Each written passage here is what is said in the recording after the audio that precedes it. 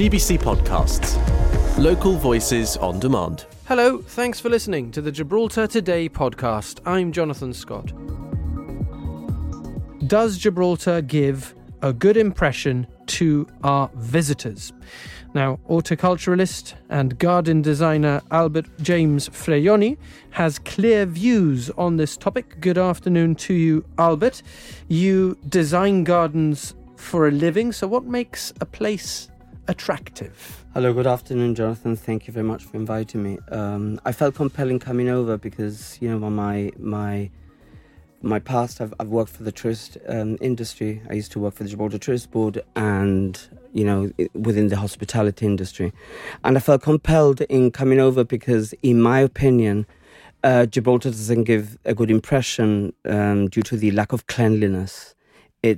Our streets are filthy, our pavements are, out of date, broken pavements everywhere, walls that needs rendering and painted. It just needs a refreshing and a sustainable maintenance program.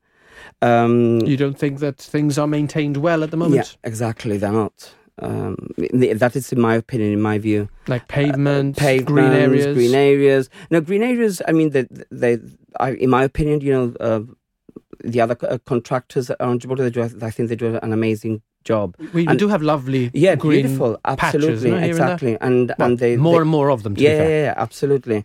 And Commonwealth Park is an amazing addition, and I think it should.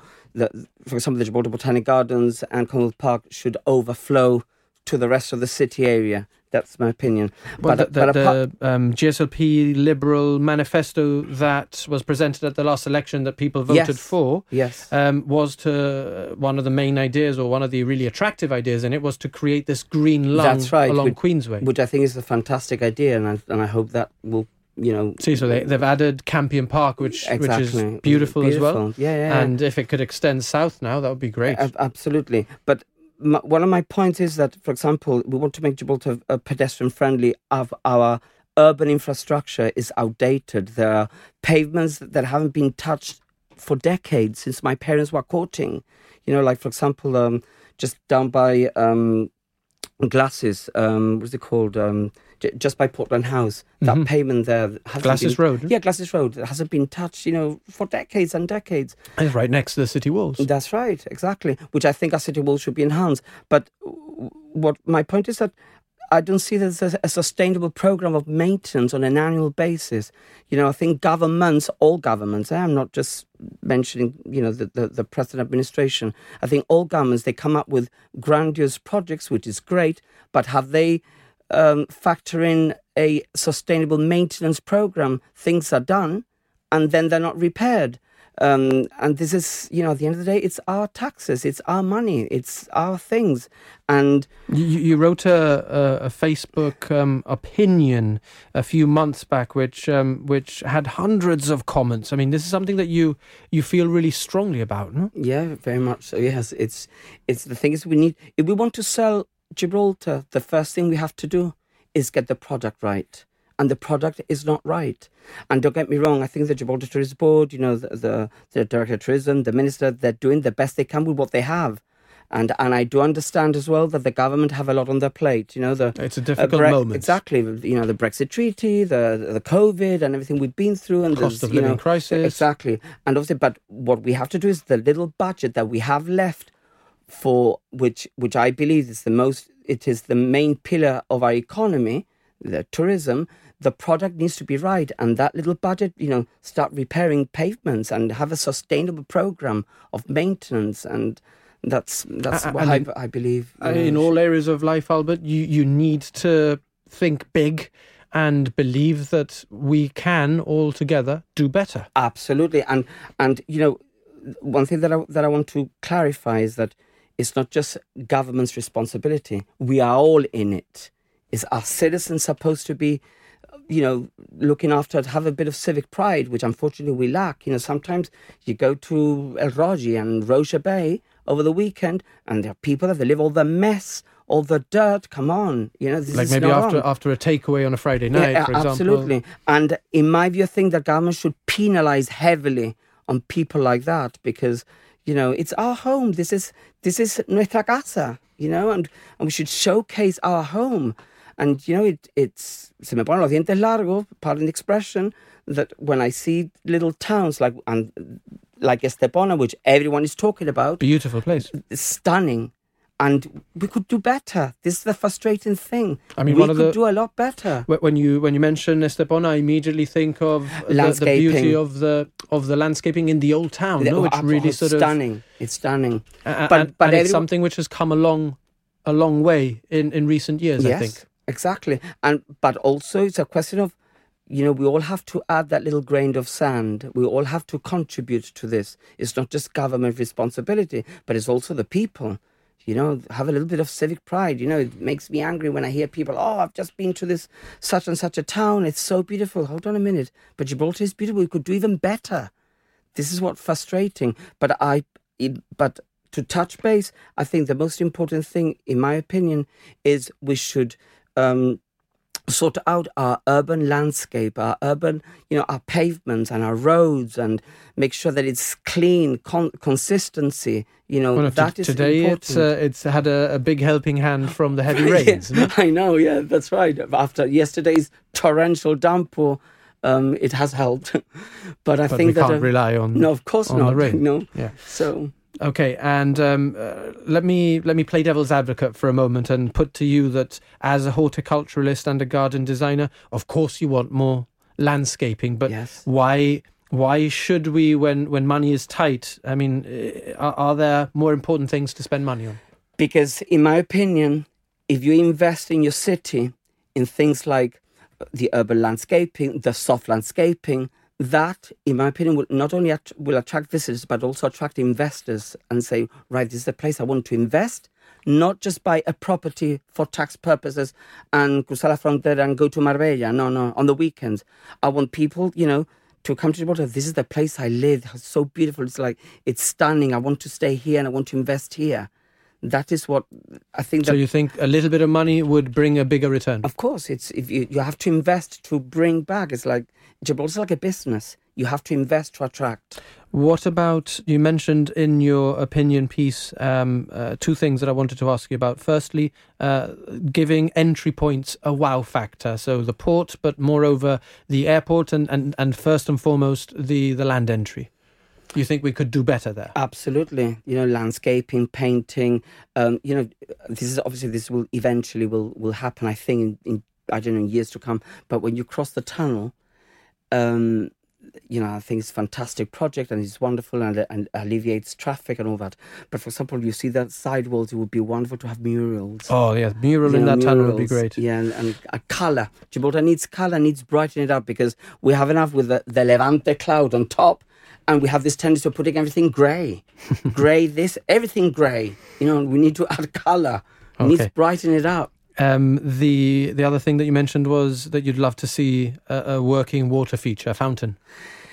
Well, I believe that water features is a sign of prosperity.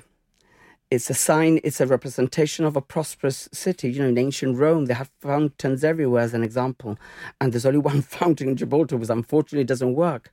And even you cross the border in La Linea, all the fountains are working. So why is this happening? Okay, we've got comments that are coming through, and I'll read those out a little bit later. But before we let you go, Albert, you must be excited about the prospect of the East Side development delivering a big new green area, no? Absolutely, I think it's fantastic, like a new botanic gardens. I think it's a fantastic project. Yes. I think we have to strike the balance. Also, one thing that I want to point out is very important. There's a lot of things I would like to point out, but obviously we have a limited time. You can come back. Yeah, is our old town. I think it's imperative. We must protect our old town and our heritage, which is something that represents us.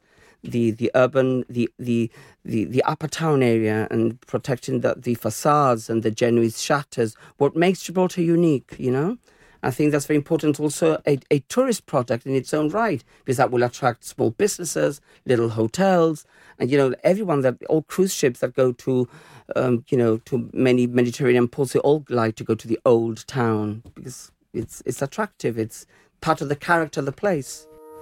on Radio Gibraltar and on GBC Television. Gibraltar Today with Jonathan Scott. If, like me, you use contact lenses or glasses, you might remember the first time that you held up a lens that could help you to see properly. For me, it was an experience that has stayed with me. I don't think I'd realised how much my eyesight had deteriorated. I got really excited about being able to see properly in the classroom because I was 16 at the time, and it gave me new confidence. And I think I was more able to play football, hockey and tennis, which I loved, and it made a big difference to my life. Our next guest has, in her own time, made a big difference to the lives of more than 100 children. She's just back from Guatemala, a charity mission with a team of eye professionals working at Moorfields Eye Hospital. They screened almost 400 children who had never had an eye test before. Their families wouldn't be able to afford glasses even if these were needed, but they won't have to pay for them. As part of the charity drive, glasses will now be made for all of those who need them by an establishment called Rawlings Opticians in Croydon in London. A great project. Good afternoon to Michelle Brown. It must be lovely. It must be really sort of enriching to be part of this.